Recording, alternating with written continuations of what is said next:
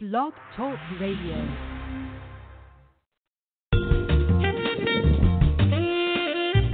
Black Politics Today. An eye for what's at stake in global politics and your source for the social, economic, and political impact of public policy on the African American community. Your host, Kelly Michael Williams, is a political strategy veteran with an undefeated campaign record and the political experience that spans nearly 3 decades, from Mayor Willie Brown in California to President Barack Obama in our nation's capital. So get ready for a fresh and honest approach on the politics that affect you and your family the most. Now, your host, Kelly Michael Williams.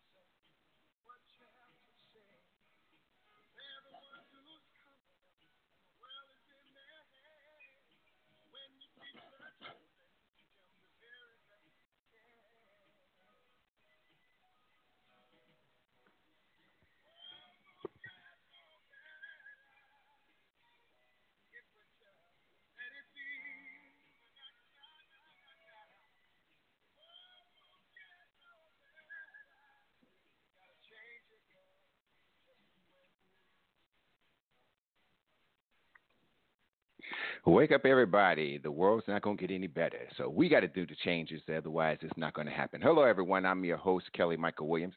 And I want to thank you for joining us tonight. As we do with every show, I always pause and thank my Lord and Savior, Jesus Christ, just for allowing me to host this show, to have this platform, and to be able to reach out to you across the country and just say and talk to you about what's at stake for us socially, economically, and politically. And I thank God because he didn't have to allow me to have this platform. Certainly didn't have to allow me to, be here talking to you each and every Monday night. So I thank him and I give him all the glory, honor, and praise because I'm certainly grateful for that. I don't take it for granted. And I look at it as an opportunity to reach out and touch somebody and talk to them about what I believe are the things that are affecting us the most in this country, especially in our community around the globe and areas that certainly, if we're not focused on and don't think about it, and if you don't hear us talking about it or someone else talking about it, it's going to be something that's going to pass through and you never think about it. This past weekend, I had the distinct privilege and honor of rubbing elbows with some of the powerful folks in civil rights, public policy, corporate executives, presidential hopefuls, the movers and shakers like my guest tonight. Of course, I had the same pleasure of hanging out with some of my regular folks like myself at the National Urban League Conference, where I was asked to moderate a breakout session on the issue that will impact the Black community more than any other issue in 2020, in my opinion. And that issue is the 2020 census.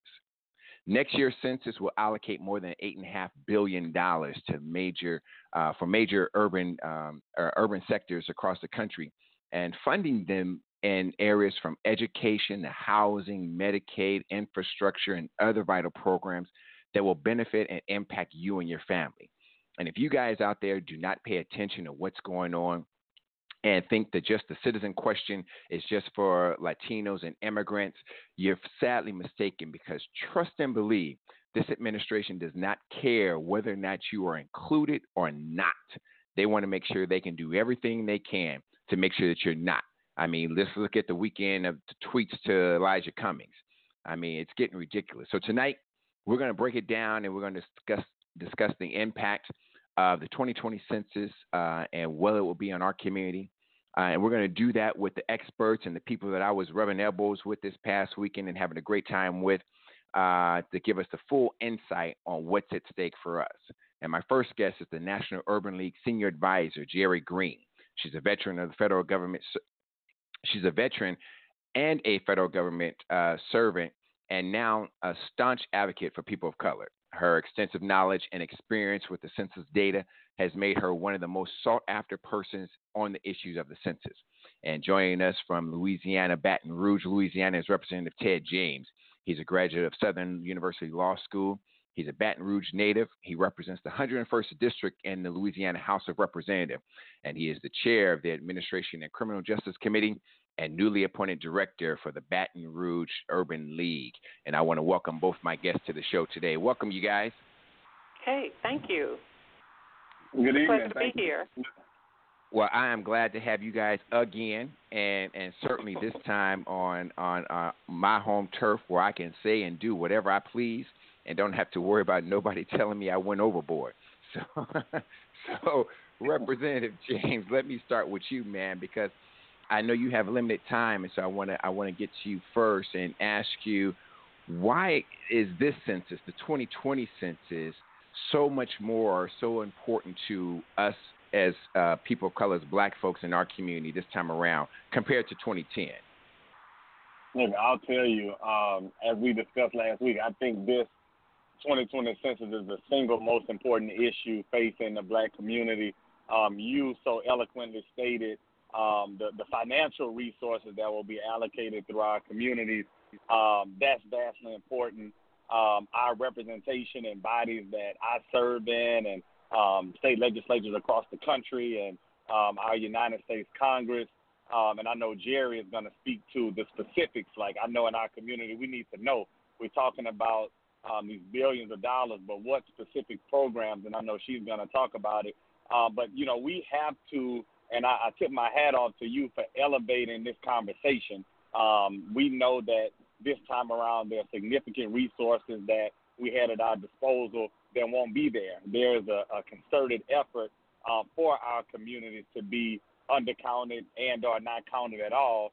So it's vastly important that we continue to have these conversations in our communities from, you know, not just elected officials, but, you know, in our churches, in the streets, with all of our community organizations, sororities, fraternities, because this is, again, the single most important issue facing our communities when we talk about the monies that are going to be allocated and how our voices will be elevated in elected bodies. I agree with you completely, and that was one of the things that Jerry and I briefly spoke about since the conference, was that I felt that there should have been more black folks in our session to really recognize and understand what the impact is, because elections have consequences. But it seems like, you know, black folks didn't really realize that elections had consequences. And then white women didn't realize that elections had consequences. And so in 2016, we sat on our behinds and didn't do anything. But this time around, you got the presidential, you got the U.S. Senate, you got the House. They're all going to be happening at the same time as when folks should be replying back to the census. How problematic can that turn out to be for black folks who may be more focusing on the election and thinking that if they just vote, that they may shield themselves from the consequences of the census? You know, I'll tell you, it's extremely problematic, and I agree with you. I felt like our panel should have been a standalone panel. It should have been as important as those presidential hopefuls, because it doesn't matter who wins that election. If we aren't counted, then we're all going to be locked out. And, you know, it's no secret that there's a sense of apathy in our communities for various reasons, to, you know, us being locked out, the system not working to our favor. So any type of distraction, be it elections, national, local, here, we're going to be electing a new mayor in 2020 in Baton Rouge. So I know how voters are going to be, you know, scatterbrained, so to speak, because there are so many issues. So we have to, every candidate has to start talking about this, you know, on our college campuses. It has to be elevated. It's just part of what we have in front of us with the 2020 census. It can't go unhighlighted, and we have to continue to elevate it because we have so many distractions going on. Because 10 years ago, we didn't have a presidential election going on at the same time. So now we have a major election and substantially less resources to go out there to make sure that we're counted. Exactly, because so much money is being spent elsewhere. And let me ask you, because you hit on something that I hit on with some of my folks that I was trying to get to come to the session, was that our presidential candidates aren't even talking about the census. They're not even elevating the awareness, especially our,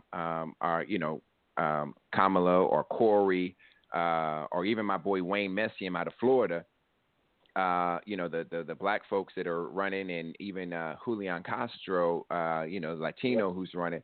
So I want to encourage you to certainly talk to your candidate and press upon her to start talking about it. But it's something that needs to be elevated to that level where we need to make it aware, have awareness of that.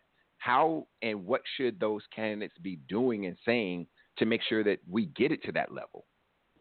Yeah, I think that you're absolutely right, and I did make note of it after I spoke with her after our panel, and I'm going to see her again tomorrow. We have to, every time they talk about their plans for the country, they need to remind our community that it doesn't matter those plans if our communities don't have the adequate resources. So it needs to be the top of their discussion, from the housing plan that she unveiled. Without adequate counts, a lot of those communities that needed those resources aren't going to trickle down. These health care plans, our plans for women, women that need SNAP, and some of those, not women, families that need SNAP in some of our communities. Doesn't matter who you vote for. If you're not counted, those dollars aren't going to trickle down. Infrastructure needs in communities like New Orleans and Baton Rouge, and we have a lot of infrastructure issues and coastal protection. Those dollars are going to flow to us. So you're absolutely right. We have to press on them, and I'll make sure that I have a conversation with my candidate to ensure that these conversations are being had, just as much as we're pushing people to, hey, come vote for us during these presidential primaries. Make sure you're counting, and then come out and vote for the come out and vote. Of your choosing. Exactly. That's right. Exactly. So it has to be those both of these decisions and discussions have to be parallel in order for any of those folks to succeed. They really do. And Jerry, given the history that you have and the experience you have, how do we overcome some of these barriers and participate so that we can be sure that we're counted? Because the noise is going to come out of 1600, and many black folks might be reluctant to open their doors and give any information, because that's how we are anyway. We ain't opening doors. We ain't giving up no information. We certainly ain't going to tell them about how many kids we have, because we're afraid they might come back and get something or take something. So how do we overcome these barriers and deal with this undercount that we always hear about, and deal with the noise coming out of 1600 that's going to come? Thank you so much. It's great to be here. But I want to back up for a minute. You said you all have covered a lot of turf. And, we need to understand, the census is mandated by the U.S. Constitution first. And knowledge is power. Education is power. And that's what we're going to have to do in our communities, is really elevate this conversation as you're doing, and helping our people understand the impacts of not being counted and how how devastating it can be in our community. Not only is it the foundation of democracy in this country, the census, it's more than just about a head count. This is about political representation, raw political power, and money. And if you listen closely, Michael, you'll hear the tick, tick, tick, tick, ticking of the census, because it is the formal documentation of the Browning of America. This is the information nobody wants to really face.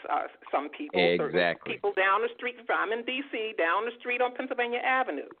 And so the census will be the affirmation that we're drawing closer to when there will no longer be a white majority population in this country. And that is the bottom line. So what does it matter to us? We should care.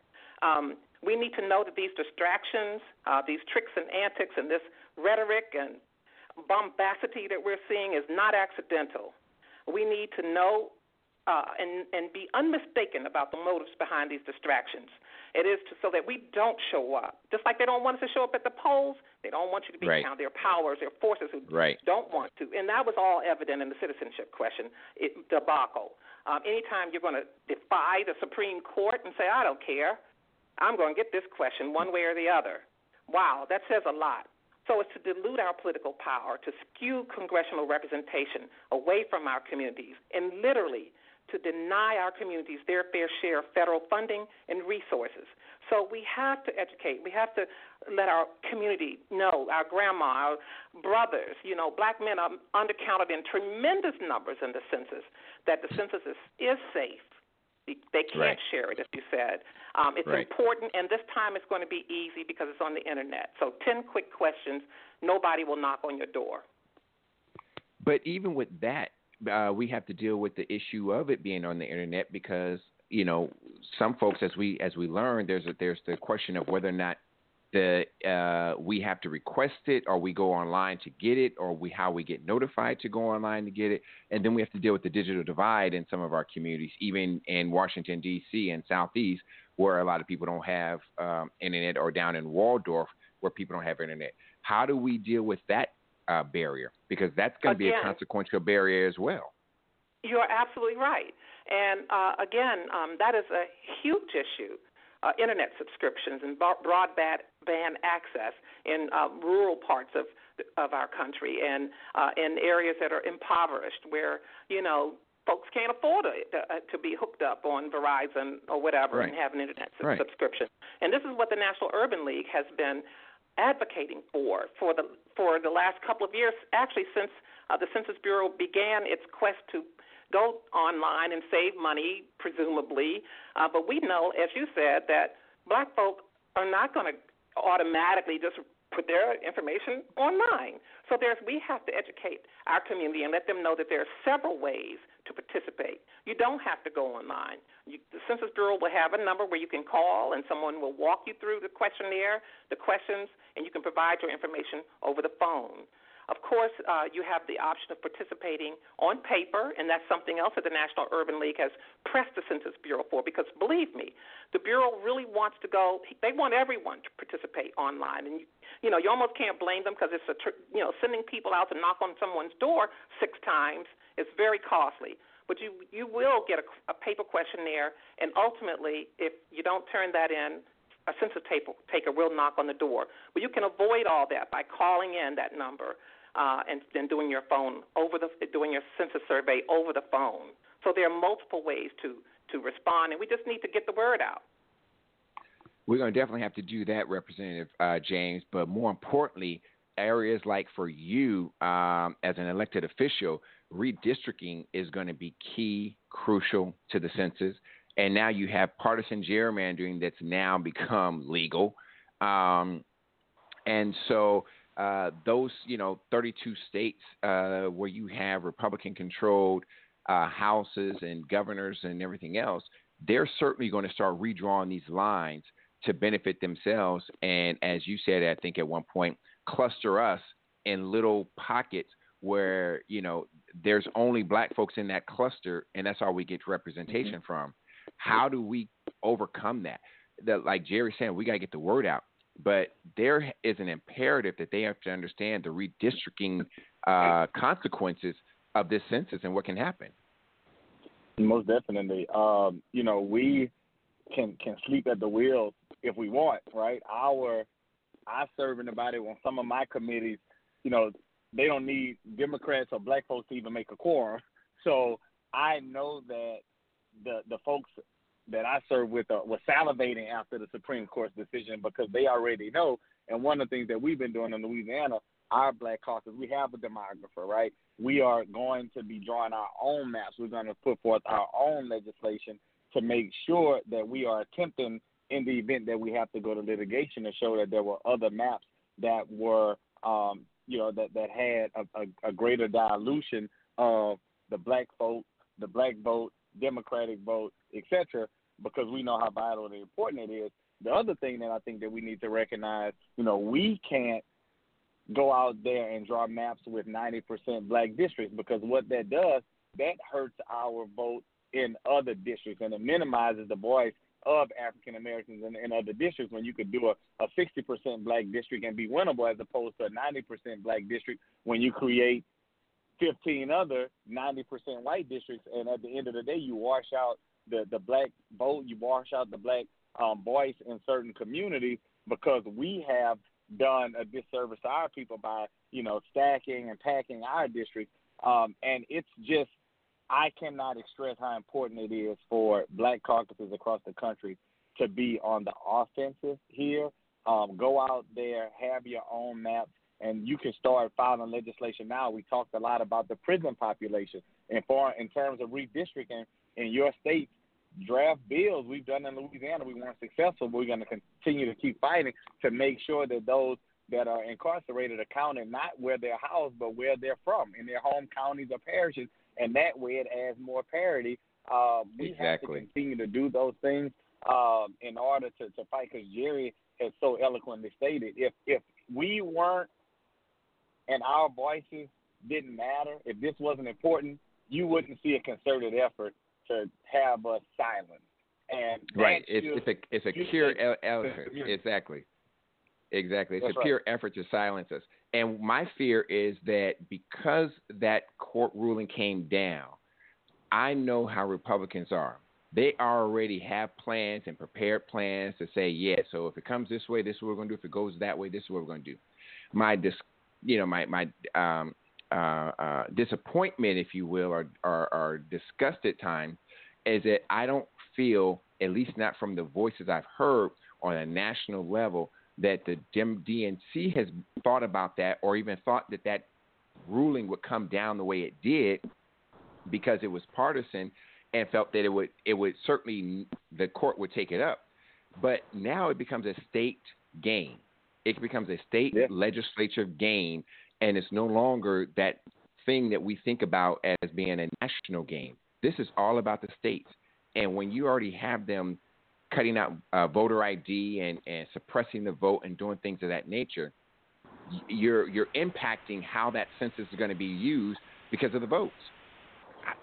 How do you overturn some of those laws so that we can get those votes back, or put something in place? You said you're trying to do new laws now. Can you guys start putting in new voter ID laws to overturn those old ones? Look, we've been trying to do those things, from advocating for early voting on Sundays to on-site voter registration. We have, for our Black Caucus, continued to advance those ideas. I think that in December, when the National Black Caucus of State Legislators meet, this should be the only topic that we discuss, right? We know all these other issues are important, but for the legislatures going into 2020, that those folks that start session in January, these bills should be dropping in every state to make sure that we're undoing a lot of these voter ID laws, making sure that the college population is protected, because there are different laws for college students, and we have 5 huge HBCUs in Louisiana, so we have to make sure that students at Grambling, Southern, Xavier, and Dillard are protected, and other HBCUs in other states, they should be doing the same thing. And Jerry, I know we want to make sure that everyone gets counted, especially us. But what do we do when we got, like Representative James was talking about, when we have the prison gerrymandering, and our brothers and sisters that are in prison are being counted in their white rural districts, and those white rural districts are getting all the resources that would have gone to the black district had they been counted there? What area, like he said, how are we going to navigate that to make sure that we can overcome some of those issues? Because now you got Head Start and all these other programs that money is coming into, going outside districts and areas where clearly those areas don't need it, but they're taking advantage of it. Yep. And not only that, it's interesting. So those communities get counted twice, if you in a way. Technically right, speaking, exactly. Because the Census Bureau, in addition to counting brown and black incarcerated people in far-flung rural conservative districts, the Census Bureau also overcounts the white population. They undercount communities of color, but yet the white population is consistently overcounted. So they get double the fund, But going to your question, the only place where African-American men are counted accurately are in those is in prison. Isn't that ironic? Because they know exactly how many there, and they count them all. and those talk numbers to me matter also, to those communities. Exactly. So talk to me about how and why whites are overcounted and blacks are undercounted. Well, I mean, I've heard everything from, I can tell you, from college kids are counted at home, at their home. There are more college kids in the white community, and they're counted in their parents' home and in their dorms. That's one issue. Snowbirds. Those are people who may live in Massachusetts in the summer and Florida in the winter. In the winter. I mean, they're wow. Okay. I haven't had a good reason. Okay. I have not heard a good reason yet. why we overcount. Well, see, that's something right there that we need to teach our folks, so that if you have someone that's incarcerated, when that census comes to you, you add them on as your child in your home household and add those numbers. We have to start going right back to what you said, Jerry, educating our folks. There has to be a concerted effort to make sure that we educate our folks to know exactly what to do, how to do, and make sure they count grandma who's in the house, Uncle Ray who's in the house, and baby on the way who's in the house, so that we can make sure that we can always have those. I mean, if they're going to double count and being snowbirds, we're going to double count being, sabbatical penitentiaries, folks, okay? That's what we got to do. And local government should already be embracing our look, almost more than 675,000 formerly incarcerated individuals come back to our communities every year. Every year. That's a lot of people. A whole lot. Yes, it is. And you can bet that disproportionately most of those, or many of those, of that population, of that number, are black and brown people. So local governments are falling down on the job already if they're not embracing this community, readying them, helping them to get positions and jobs and so forth. And that's a part of it already. But, yes, we have to go back and embrace these brothers and sisters who are coming home and letting them know how vital their count is to their communities. Because literally, when they're counted in prison, they're taking money out of, food out of the tables and plates of our families and our communities. But I don't want to be misled and for you all to think that all we got to do is tell somebody. That's a big part of it, especially if you're trusted. But you should know that there are complete count committees that are all over the country. People are organizing. Communities are organizing. Non-paid complete count committees. You can go to the census website and click, and there's a list of all of these complete count committees. You can get engaged. Hold on, Jerry. I want to get into that, and I'm going to use that for our second half. Representative James, before you have to leave and catch that plane, talk to me real quick about what's at stake for us and your community in Louisiana, but across the board, and how we can overcome that concern of what's next and what's at stake for us. I'll tell you that it's our future is at stake. Our families are at stake, our children are at stake. We have, and I'm glad you guys are going to dive into the complete count committee because that's something that everybody can do. Your sororities, your organizations, your football team, our Urban League affiliate, we're forming complete count committees in Baton Rouge and New Orleans because we just know how important this is when we talk about the funding for our infrastructure, Head Start, SNAP. We could fight for all these policy things, but if we aren't counted, we talked about it last week, the money isn't going to follow the need, and we know where the need is. The need is in our communities. The numbers, the money will follow the numbers, so we have to make sure that we are accounted for. And I thank you again for elevating this conversation. I hate that I have to run, but I'm pulling up into the airport right now. But, any time that I could be a resource, please don't hesitate. And, Jerry, thank you for your knowledge. I've learned a lot from you. I've been sharing with some of my colleagues with some of the things that you share. And the more we talk about it, every time I hear something, I'm learning something new about the census. And it just tells me how important this is for somebody that's in the room when they have these conversations. For me to learn something new every single time I hear something, that tells me the work that we have to do to get out there. But I am encouraged by the groups that are stepping up and want to get involved. I know it sounds like it's doom and gloom, but, I see some synergy. in a lot of communities here in Louisiana. So I know that we're getting the word out, and I just continue to hope and pray that everyone is excited about this work and making sure that our communities will be counted, because we're going to need those resources. Yes, indeed. Absolutely. We're going to definitely need it. And I want to thank you just for taking the time out, especially having to hit the plane out to Detroit. But, brother, you better know, as I told you at the conference, you're going to be with me. We're going to be talking about a whole lot of things, because it needs to happen. And I especially love the fact that you are knee-deep involved in it all, in your community, in Baton Rouge, in your hometown, in your state, but also on a national level, and you're elevating the discussion as well, just through your activism and the people that you are supporting and carrying on.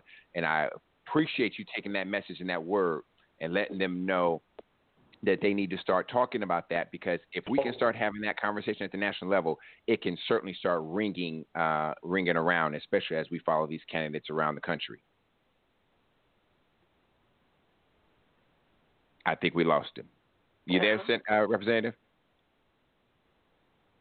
Yeah, we got him. He's going to have a safe trip anyway. So, Jerry, I'm going to take a quick break, and when we come back, we're going to talk about those complete count committees, because we need to know exactly how we get involved with those and where we get involved with them at. Okay. All right, hold on 1 second.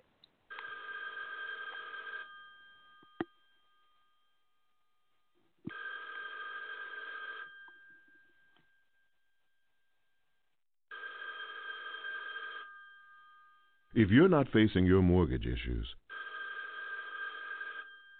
this can be the most terrifying sound in the world. It means you've fallen behind. It means hope is dwindling. It means you're another call closer to losing your home to foreclosure. Fortunately, there's hope. If you need real help and guidance, call 1-888-995-HOPE. That's 1-888-995-4673. Because nothing is worse than doing nothing. A public service announcement brought to you by NeighborWorks, the Ad Council, and this station. Mom, thanks for taking me to work. Gee, there are lots of people here who don't look like you. Asian people, African Americans, Latinos, everybody's different. Yes, and those differences are good because they mean different ways of seeing, thinking, and doing things. So how come where we live, everyone looks just like us? Diversity shouldn't be left behind at work each day. In our neighborhoods, we can prepare our children for the global life that lies ahead. To better understand the benefits of diversity in your community, log on to www.aricherlife.org. Brought to you by the National Fair Housing Alliance. You're listening to Black Politics Today, an eye for what's at stake in global politics, and your source for the social, economic, and political impact on the African American community. So join the conversation at 516-590-0143 and share your viewpoint at 516-590-0143. Now, back to your host, Kelly Michael Williams.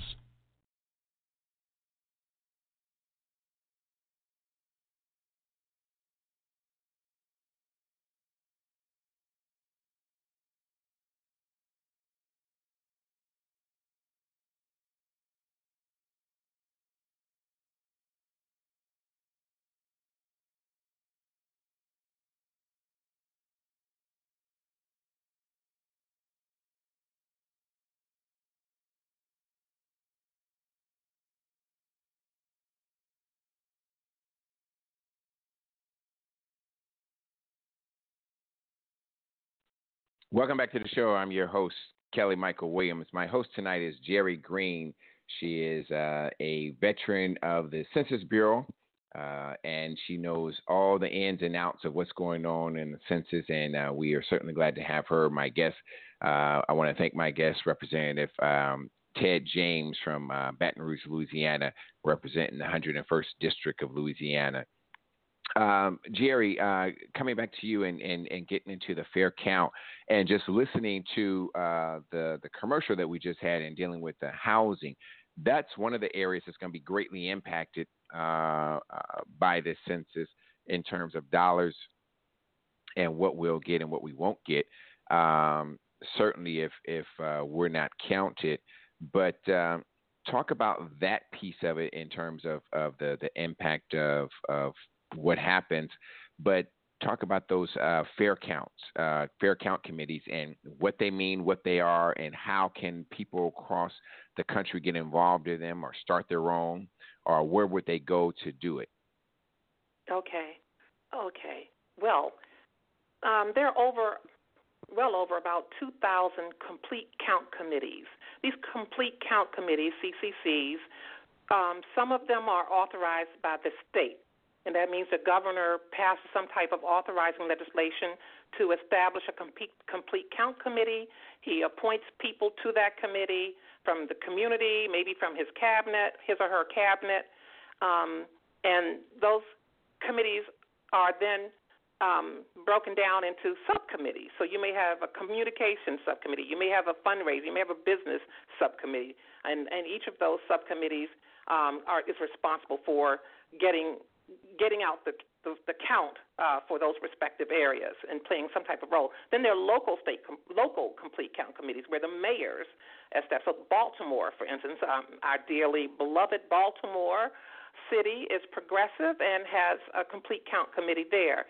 And so these local, Detroit has a complete count committee. They're all over the country. And so you can, and then there are community complete count committees, like the one Fair Count in Atlanta, Georgia, where an African-American male complete count. Yes, Stacey Abrams organization. So and you can go on the census website and get a toolkit on how to start a complete count committee. Okay. All right. So anyone can start their own and basically put one together so they can get out there and make people aware of what's happening and what's going on to make sure that everyone gets counted. Yes.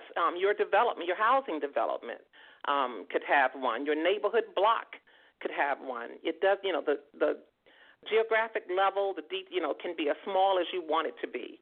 You could have a Girl Scout complete count committee where the Girl Scouts can help get the word out. So there's just no limit to how you can slice and dice it. The important thing is that information we just talked about is shared throughout the community.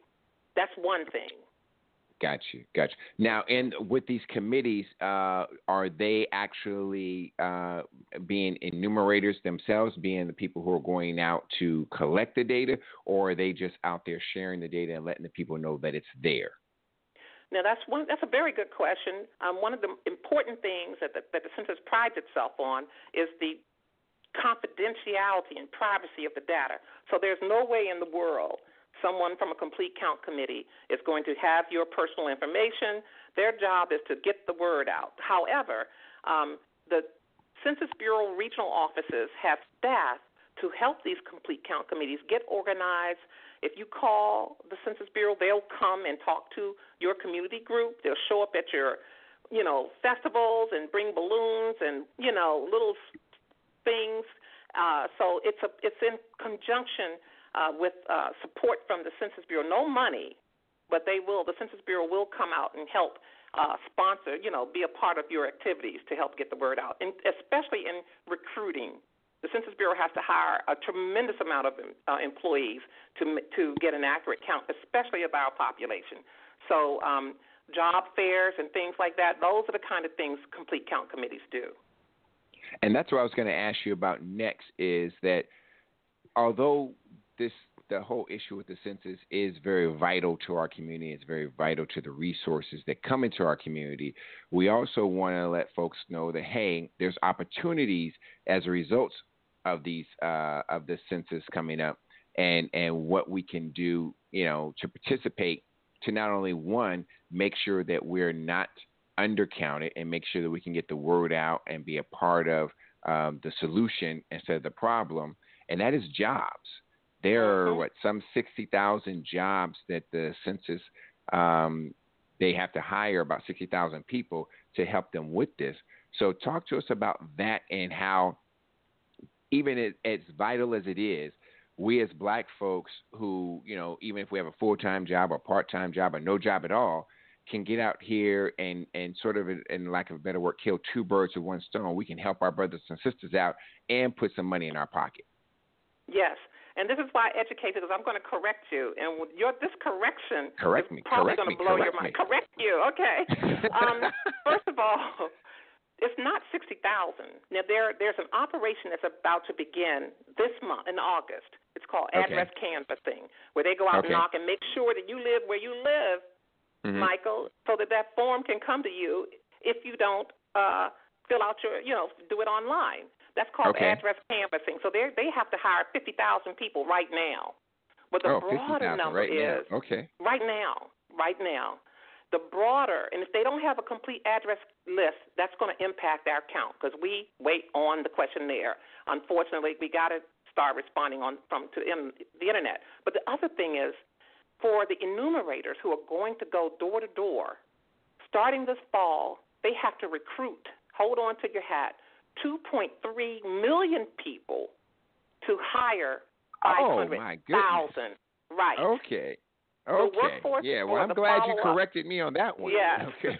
It's called non-response follow-up, and the Census Bureau has to hire 500,000 people, which means they have to recruit they have to recruit 5 to hire 1, and that gives you about 2.5 million people they have to recruit to have in the job pool to hire. Yes, and so we want people, everyone, not just black folk. Everybody wants somebody to knock on the door that looks like them, that sounds like them. If you speak Twi or Ga or some language or that's Haitian fine, Creole, Jerry. I'm worried about the black folks. Yeah, folks. I'm talking about that's why I said Twi, Ga. You can say that because you work for the Urban League, okay? But for everybody listening to me, I'm talking about the black folks. Well, okay. Thank you for that. I don't stand to be corrected. I understand. That's why I gave you some Ghanaian, some Ghanaian. Some Guyanese, absolutely. I'm all for it. Right. And Haitian Creole. These are black people now, Michael. Yes. Exactly. Yes. So that's as it relates to black immigrants, and I'm glad you mentioned that. It's so important. Especially black immigrants. Yes. Especially because black immigrants. Because if we don't count black immigrants, we won't have a good count. Because our numbers are flattening out too. The black numbers are kind of coming down, and our community is getting more diverse. We have Caribbeans and folks from the continent, and so we have to make sure they're counted as well. And that is something that I've discovered and found out that they are, at least they're supposed to. It's rumored that they are on the census forms in terms of ethnicity and things like that. They're going deeper into just more than just the white, the black, the non-Hispanic or Hispanic and Asian or other. They're going more into Caribbeans or African descents and other areas. Will that and that I assume is happening, and that's happening. That could be to our advantage because it's happening. Well, yes, I think it could be. In fact, this will be the first census in forever that the word Negro will not appear on the census questionnaire. I was there in 2010 when the census. Is that a surprise? No, I'm saying exactly. I'm like, yeah, right. I mean, come on. I think it was 2010. Wasn't it on the 2010 or was it not? It was on the 2010. That's right. It was a tremendous backlash. Yes. Yes, young people said, we're not filling this out. Okay, y'all need to get your language together because this is not who we are. So the term Negro is off. But in the past, brothers and sisters who were foreign born didn't see themselves. Why wouldn't they? They're like, we're not a Negro. Right. And the term black, believe it or not, some folk don't want it. I don't know.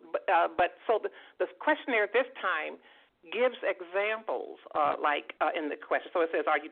These are examples. They didn't have these examples in the past. And so it helps as identifiers, markers. It says, "Are you black?" i.e., Jamaican, Haitian,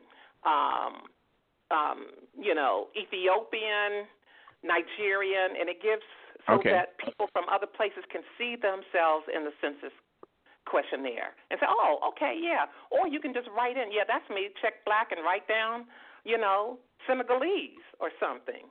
Or Well, that's good. Yeah. Yeah, it is good. I like that. I like that a lot because I know how we can be sometimes. Well, that's not me. I'm not checking that box. It doesn't identify me, and I don't identify with it, so I'm not going to do it. Unfortunately, in those cases, that devalues our value rather than elevating it and making it count for something. So we have 500,000 folks that can get jobs, but we have some barriers that we got to overcome with those jobs because we have to go through background checks. So everyone can't just walk up and apply and get the job because everything else. We have to go through some background checks. Are you aware or familiar with some of the criteria that they are excluding us from being able to participate in this? And why are they being so stringent on these background checks for us just to go out and notify people and let them know that they need to account for the census? Well, I think that this whole hiring thing is sort of a perfect storm, a combination of how from a management perspective, the Census Bureau processes, the Census Bureau, the Commerce Department is the parent agency of the Census Bureau. So let's say you're in Atlanta, Georgia, or Baton Rouge, where Representative James. So you fill out your form online, and it just goes through a circuitous route. It goes to OPM, it goes to Office of Personnel Management, it goes to Washington, it may go through the Department of Commerce, it comes back to Census. There are a lot of loops. And so just from that standpoint, it can be a cumbersome process, even if it weren't the Census Bureau. The federal hiring process is cumbersome in and of itself. But the background check now, I have to tell you, I don't know if you're aware, but after the 2010 census, the Lawyers Committee for Civil Rights filed a lawsuit, a class action lawsuit, against the Census Bureau and its parent agency, the Department of Commerce, alleging that the Bureau's hiring policies involving criminal background checks discriminated disproportionately against African Americans and Latinos because their arrest and conviction rates tend to be higher. So what the Census Bureau was doing was adding additional layers of questions beyond the check the box, that was affecting people who were not, who may have been arrested, but maybe the charges were thrown out, maybe they were dismissed. There were all kinds of things that were happening, but it did prevent them from getting a job with the Census Bureau. So in 2016, in 2016, the Commerce Department agreed to settle and pay $15 million, which involved an estimated 450,000 African Americans and Latinos who may have been passed over for jobs because of the Census Bureau's background check and recruiting practices. So that's a fact. That's on the books. And they're supposed to be addressing those issues and all, Michael, but there must be some residual in there that's clogging up the process, and that's not a good thing. Because it directly impacts our count. Well, all you got to do is look at who's sitting in 1600 and know that they're going to sit out there and try to tell house slippers what to do, and he's going to do it. And even to the extent of the person who's now in charge of the census, just coming in January and taking over and dealing that with, he's going, I'm sure, just follow suit because all these cats are alike. I mean, they are birds of a feather and they flock together. They're crooks in my opinion, and they all don't care, and they don't really mind whether or not we're counted or not. It doesn't matter to them. Like you said, if they double count white folks and they use us in the prison population to further their agenda or their programs in their communities, especially in those conservative districts, they can care less. They want us not to be counted. And that's why I asked I think Representative James earlier about the use of the bully pulpit from 1600 and the money that he'll have running his campaign and how he may use that to try to again throw fear out there, saying, "Oh, we're going to have a raid." He may come back and say, we're going to have a raid and there's going to be a raid coming up. And so people are going to stay in their house and not going to respond, especially during that time when those folks are coming by knocking on doors to try to pick up because you haven't responded. And those folks will be like, I ain't opening the door. Like we just had this last time around when they said the raid was coming, and ACLU told immigrants, you don't have to open your door. It's not against the law for you not to open up your door to someone you don't know. So if you do that, that can happen as well. And I'm concerned about that and fearful of that, because they're going to try whatever they want to try to make sure that we're not counted. And that's my fear. Yes, and that's a legitimate fear. And because, and you kind of, I think you are going to head in this direction, there is a chance and a possibility, and we are anticipating a misinformation campaign. A misinformation campaign by trolls on the internet and social media, people who don't even live in the United States.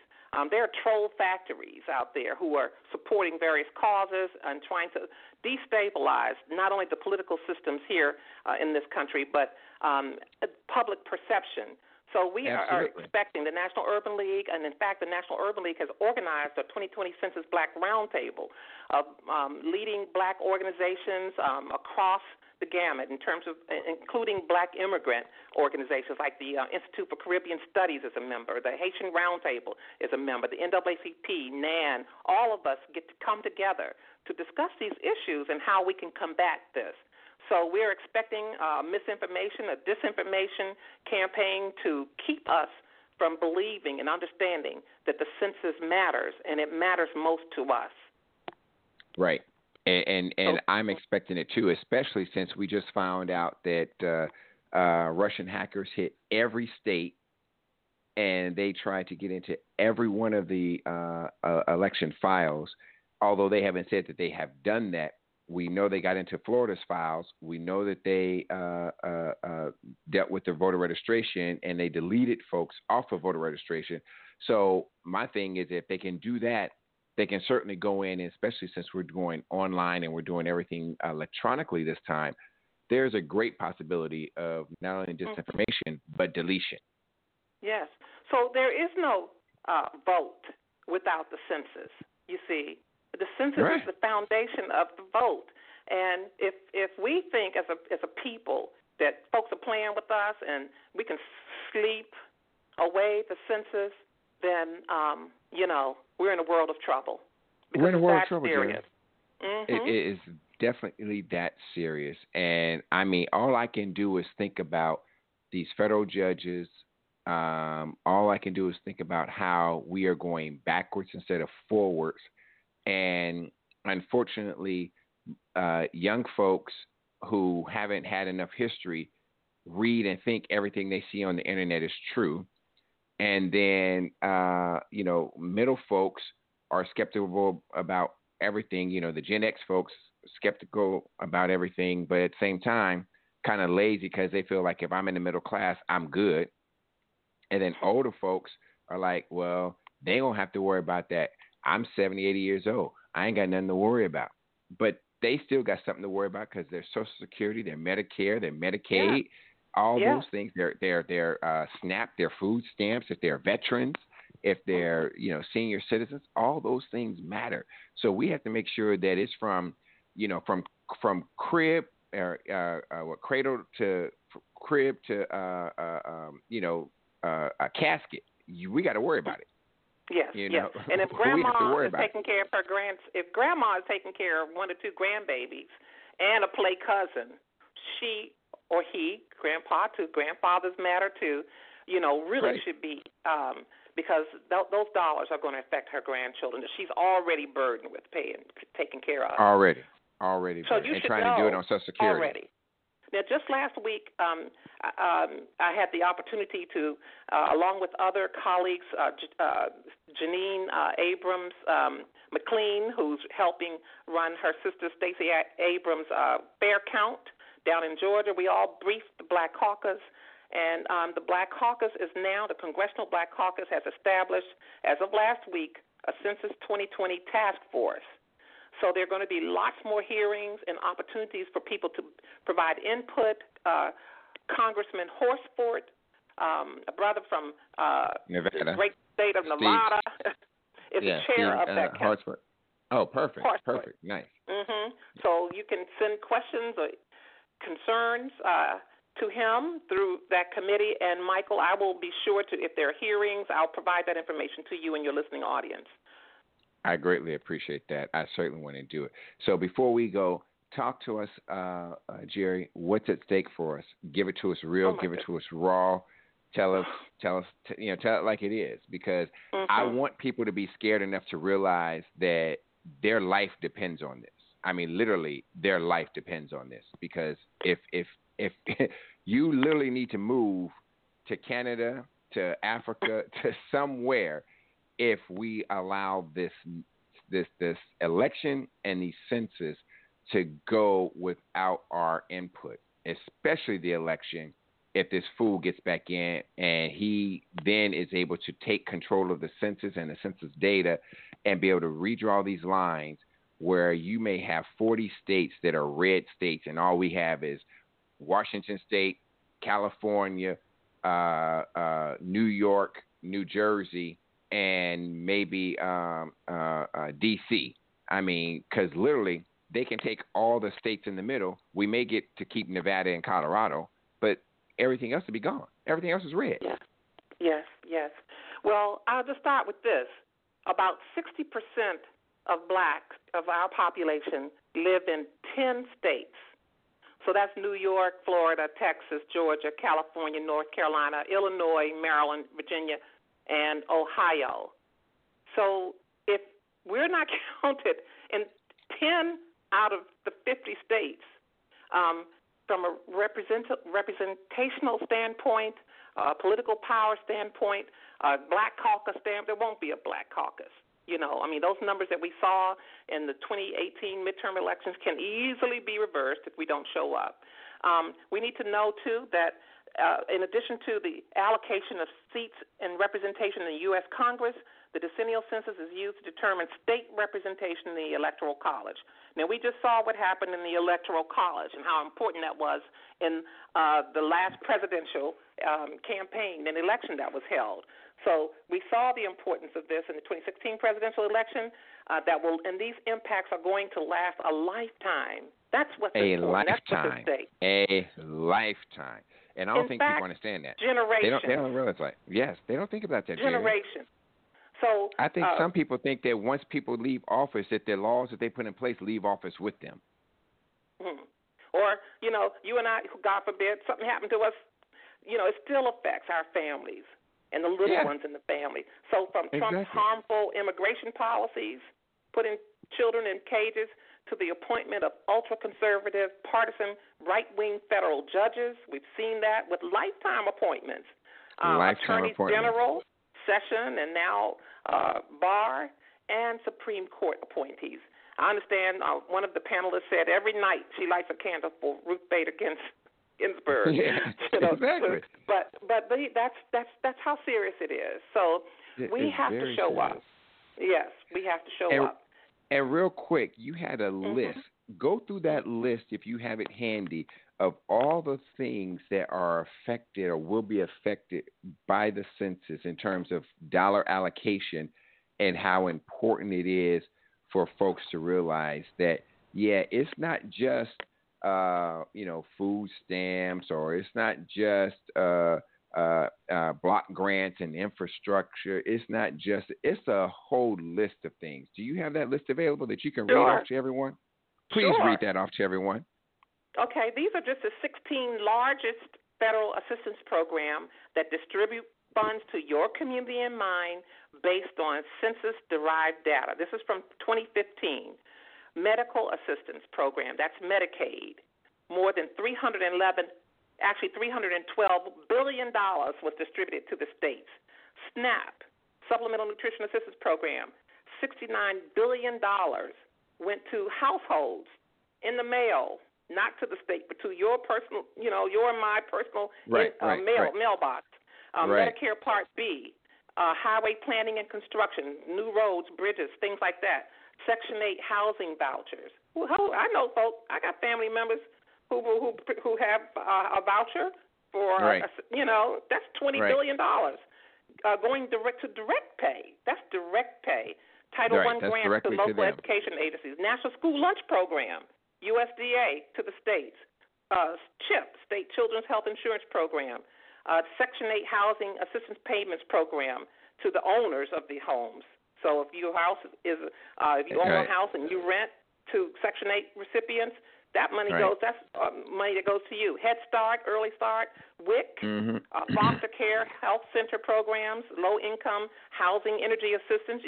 You don't pay your energy bill, you can get a little waiver from your local energy place to to cover you through the winter. And then child care and development funds, and so that's a lot of money. That's $590 billion that's provided to local states and to direct recipients as a result of your census being counted, you being counted. So you only counted 550. There's still another 350 out there. 590. Yes, there's still another 300 billion out there because 850 is going to get allocated.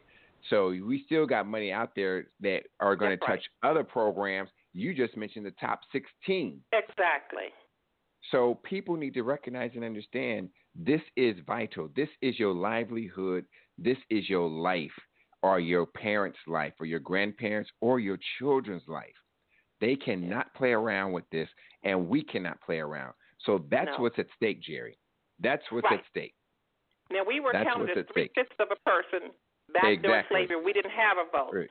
Are we going to be counted for 2/5, 0/5 now? It's that serious. So, we're still here. Be defiant.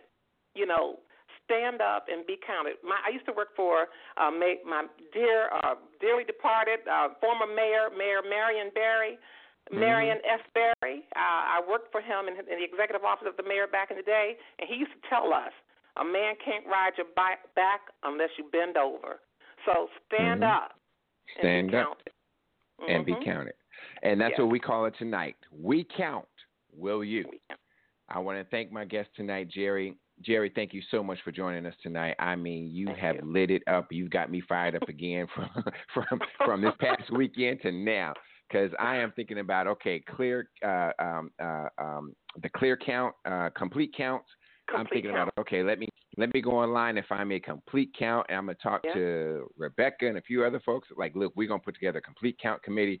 We're going off around here. We're going to do something about this because we need to take this nation by storm.